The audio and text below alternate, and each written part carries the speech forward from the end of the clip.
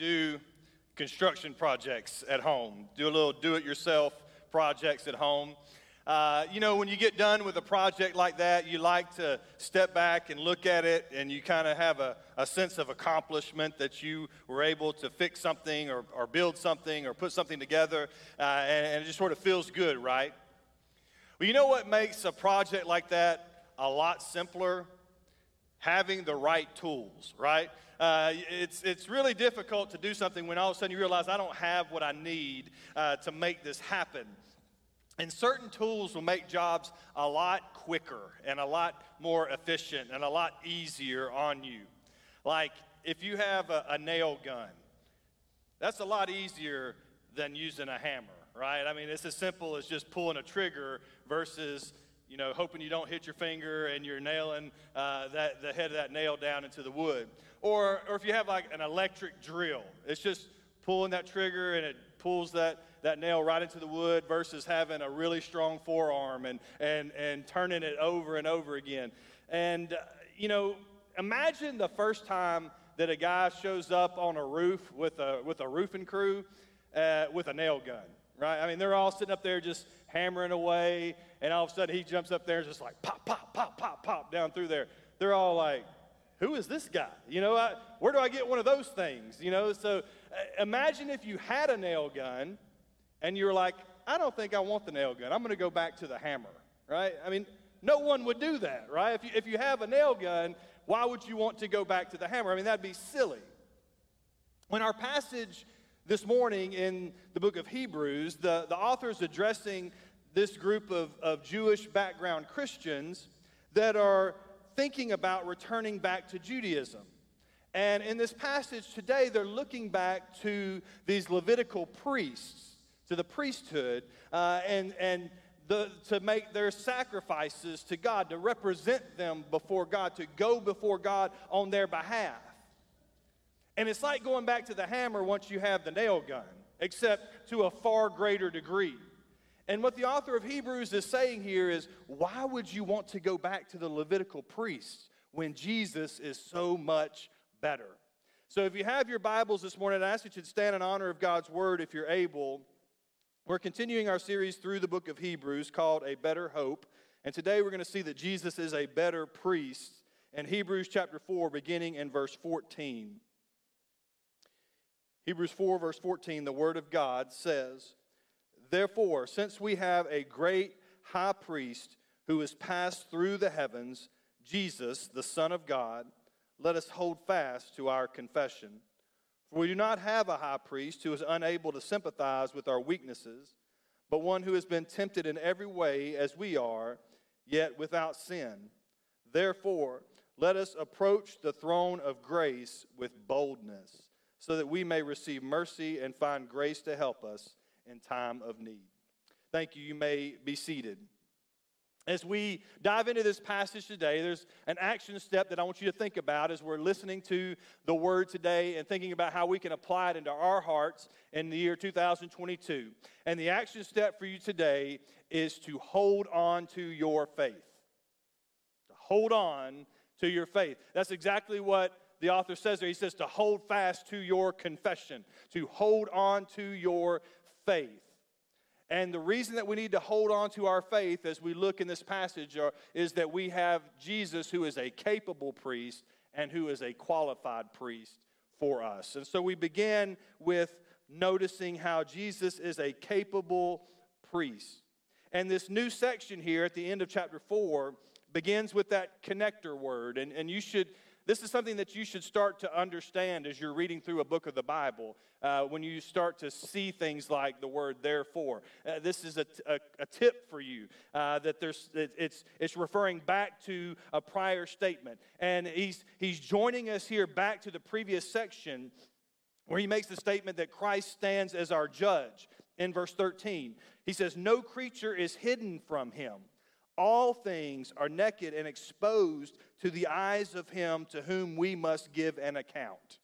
And so he says that Jesus is our judge. We are exposed before him. There's nothing that's hidden from him. And we have to give an account of our lives unto Christ. And so he is our judge. And that can be a scary and an intimidating passage, and it should be.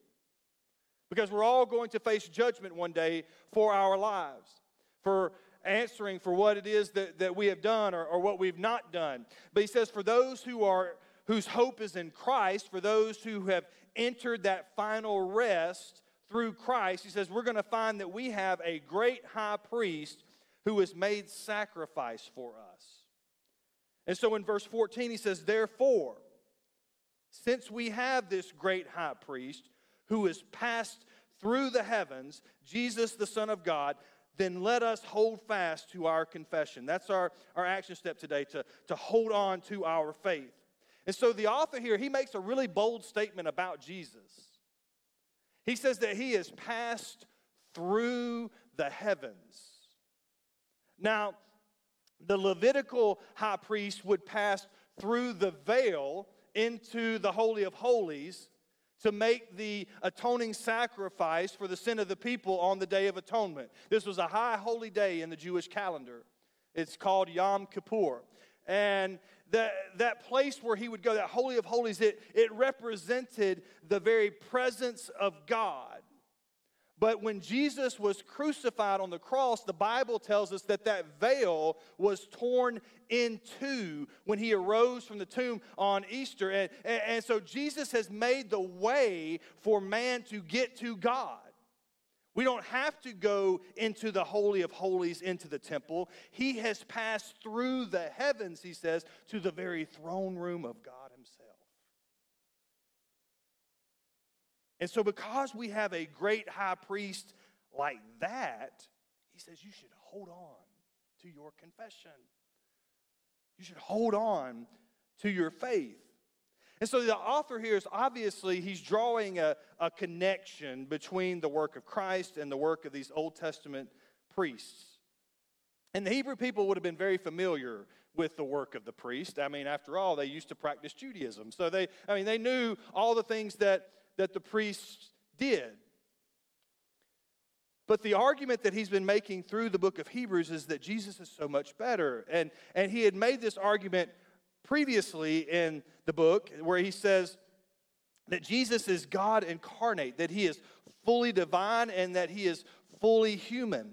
And as such, he says that he understands our plight. He knows our problem. He's aware of our sinful state. In verse 15, he goes on to say, we don't have a high priest who's unable to sympathize with our weaknesses, but one who has been tempted in every way as we are, yet without sin. He says, because Jesus is God incarnate, he says, we have a high priest who put on flesh and became like us. We have a high priest who understands us. He's not a high priest who is high and removed from us. It sits in an ivory tower and doesn't understand us.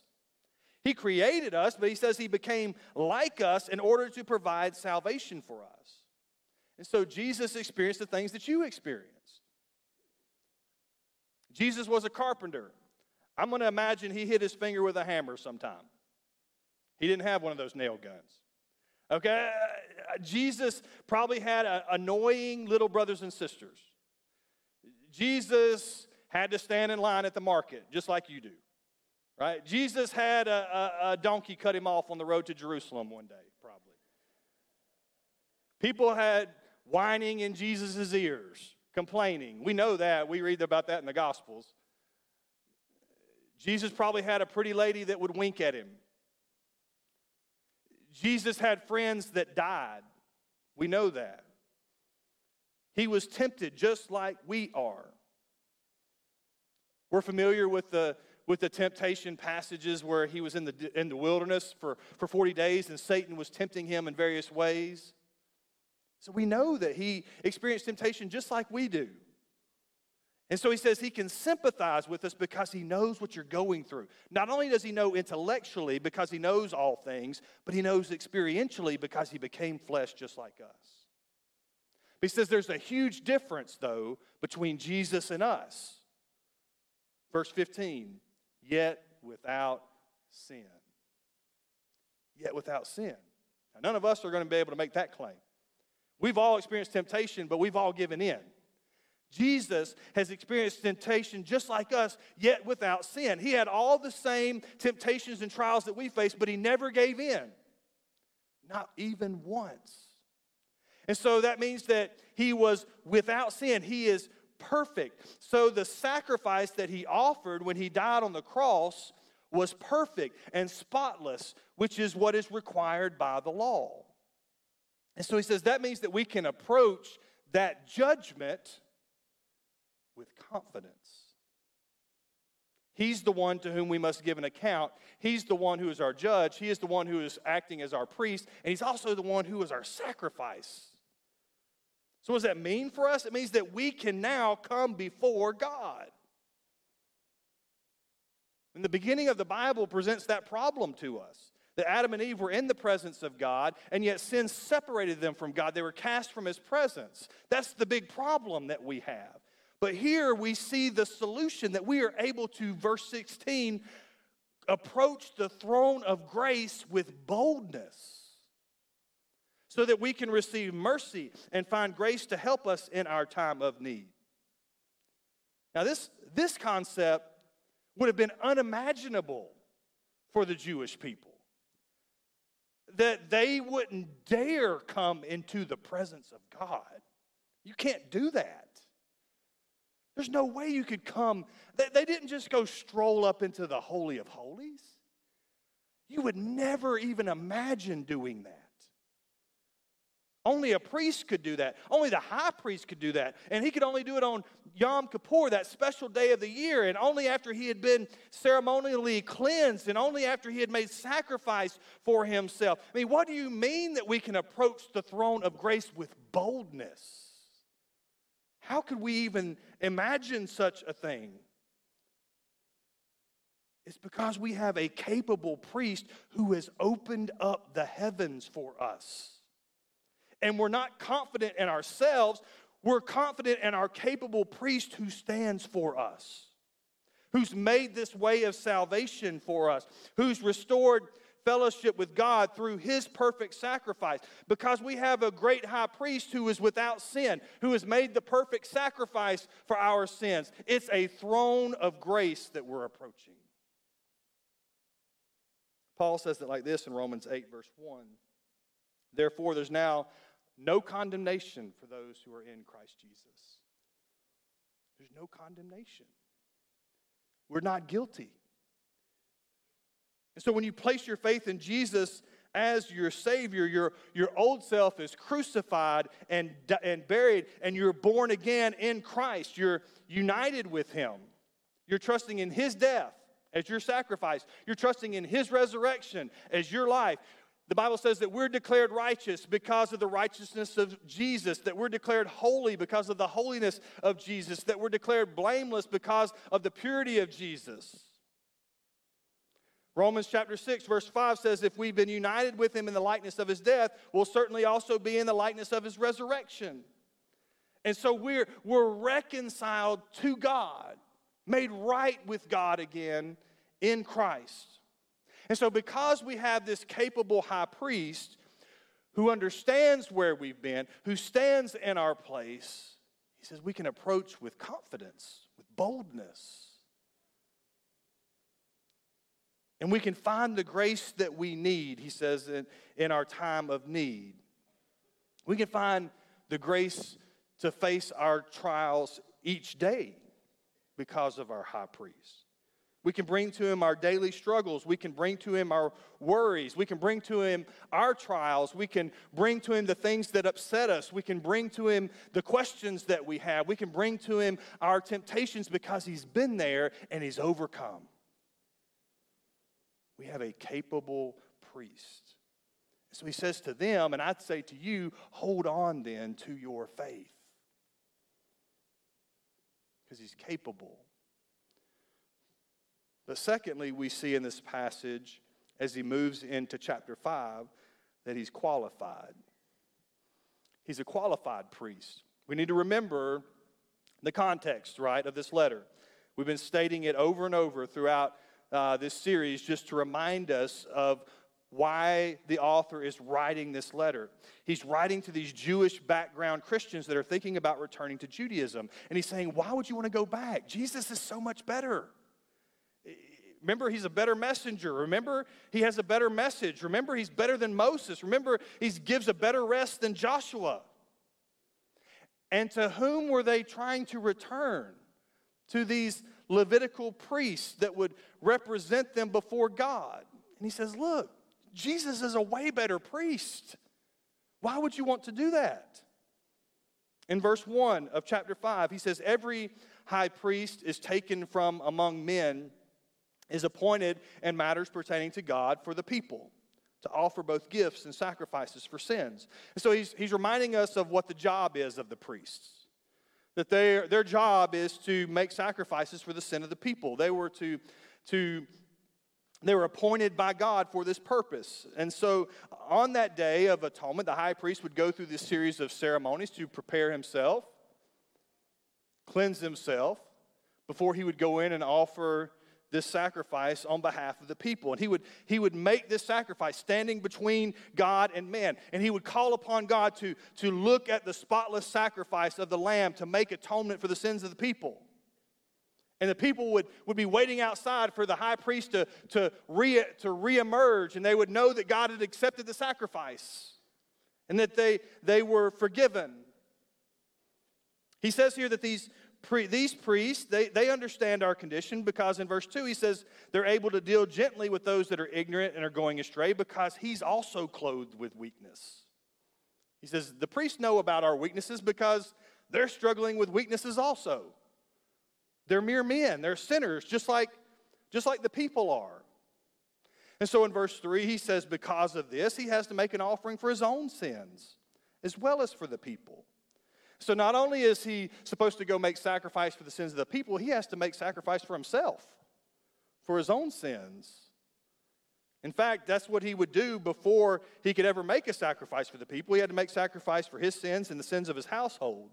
And so because of that, it says he never boasted in this office or this role as a priest. In verse 4, no one takes this honor on himself. Instead, a person is called by God, just as Aaron was.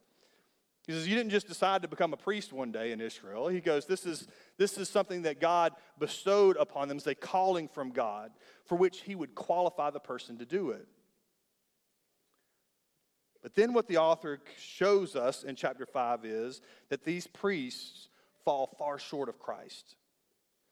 That Christ is also called as a high priest. In verse 5, in the same way, Christ did not exalt himself to become a high priest, but God who said to him, you are my son, today I've become your father. And so just like these Levitical priests were not honoring themselves, but were called by God, he says Christ did not honor himself, but God honored him and called him my son. This is a higher honor, a higher designation that was given to Christ by God. And he also calls him into this important function as a priest. And Jesus functioned as a priest, making sacrifice for the sin of the people. But Jesus is superior in that he didn't need to make a sacrifice for himself. Why? Because he's perfect. Because he's without sin. He didn't need one. So he didn't have to go try to cleanse himself and make a sacrifice before he could go and make a sacrifice on behalf of the people, because he's the sinless, spotless Lamb of God. And then as Christ goes to the cross, he's standing as a representative between God and man. Verses 7 and 8, he says, during his earthly life, he offered prayers and appeals with loud cries and tears to the one who was able to save him from death, and he was heard because of his reverence. And although he was a son, he learned obedience from what he suffered. And so the question that the author is asking is this: who would you really want to stand as a representative for you before God? Do you want a mere man who has to make a sacrifice for himself? Or do you want the Son of God who's perfect in every way? Do you want a priest who is appointed by God for the office, or do you want a high priest who is God? Do you want a priest who enters into the Holy of Holies, or do you want a high priest who's passed through the heavens? He says, why do you want to go back? Jesus is so much better. And what's interesting is that these Hebrew Christians are thinking of trading in a personal relationship with God in Christ for one that's detached, one that's removed. They're outsourcing their faith here. They're relying on a priest to do something for them when the Bible says that you are able to come before God based on your faith in Christ. That we can come with confidence boldly through to the throne of grace. Peter calls us as Christians a chosen race and a royal priesthood. And so because our high priest has passed through the heavens, he says we can come boldly before the throne of grace. We can. I think that we can make the same mistake sometimes, just in different ways. We can look to others to be the ones who stand for us. And we can outsource our faith, the ones that are going to do this religious activity for us. Whether that's looking for a pastor to do all your Bible studying for you, or whether that's looking for a youth pastor to be the one who teaches your student how to know God and love God, or whether that's coming to a connect group without ever reading the lesson because you can count on your teacher to have done the work, or whether that's making the musical part of the worship service the only time that you're worshiping throughout the week. We can do the same sort of thing. But what the author of Hebrews says is that you can approach the throne of grace with boldness because Jesus is your high priest. You can. And there are people today who are looking for someone or for something to stand for them before God. Just like they were looking for these priests to do the same thing. Maybe you're counting on having good Christian parents to stand for you. Or you're counting on having gone to church when you were a kid to stand for you. Or you're counting on having a spouse who is a believer to stand for you. And the only one who can stand in your place is Jesus. He's the one who is qualified. And so we have to place our faith in Jesus and only in Jesus. Because as he concludes here in this section, he says Christ offers us something greater than the Levitical priest ever offered. It says that he became the source of eternal salvation. In verses 9 and 10, he says, after he was perfected, he became the source of eternal salvation for all who obey him. And he was declared by God a high priest according to the order of Melchizedek. Now, don't get hung up on the English word there, perfected. It says after he was perfected. Sometimes we hear that word and we say, well, does that mean that Jesus wasn't perfect, that he had to become perfect, like he was lacking something? But that's not what that word means. The Greek word there is the word teleao, which is translated here as perfected. It's the same word that's used back in Hebrews chapter 2 and verse 10, where it says that he should make the source of their salvation perfect through sufferings. And so this word shouldn't be understood to mean that Jesus wasn't perfect and he was lacking something. That word to perfect meant to qualify for a role. To qualify him. And that's what we're saying here, is that he is qualified as our high priest. And he is vastly more qualified than the Levitical priesthood. And he says that through his sufferings, he was qualified to stand as our priest. Through his suffering, he became the source of eternal salvation for us. So what is the action step? Then hold on then to your faith.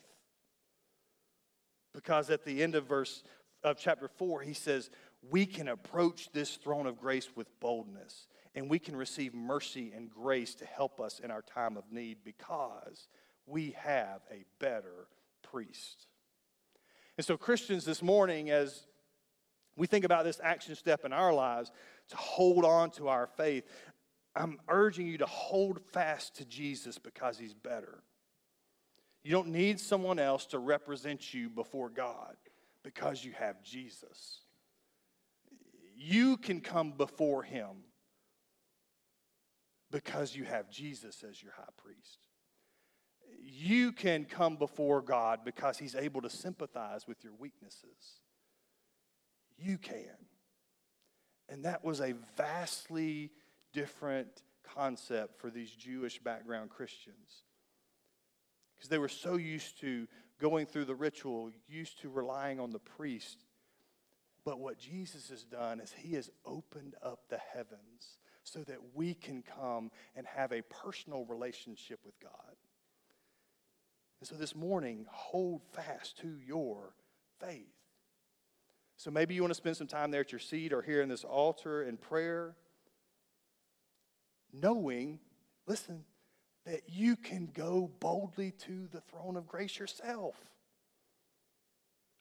You don't have to go through me. You don't have to go through other priests. You don't have to go through anybody else. Jesus is your high priest.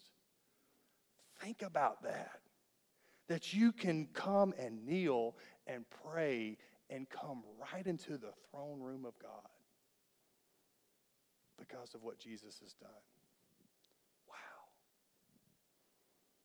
And so there may be others here this morning who have never experienced this personal relationship that we're talking about. And today the call for you is to trust in Jesus by faith for the first time, to express this faith in Jesus. That Jesus would be your representative in your great time of need. And this morning you can come and you can be forgiven of your sins because of what Jesus has done. You can be reconciled to God because of what Jesus has done. And you can come into the very throne room of God because Jesus is the great high priest. And I want you to know that in your heart today. And so if this is a decision that you need to make, then I want you to come. There's going to be some leaders here across the front to talk with you and pray with you. And so if this is something that God's doing in your heart, then you come and make that decision today. But however God's speaking to you, now's the time for us to be doers of this word and not just hearers only. Let's stand with every head bowed and every eye closed. God, we thank you today for your word. God, I love going through this book and seeing again and again and again how awesome Jesus is. How he's a better priest for us. And Lord, what that means for us even right now as I'm praying, that I can pray and you hear me. I can pray and come into your presence because I have a great high priest who has entered through the heavens, who stands in my place, who died for my sin, who rose for my salvation. God, I pray if there's any here today that have never experienced this salvation by faith, that today would be the day that they would put their faith in Jesus and follow after him. That we as Christians today, Lord, would realize that we can come boldly into your presence because of Jesus as our high priest. So God, I pray that you would put these truths, bury these truths deep into our hearts today and help us to live them out. We ask it in Jesus' name.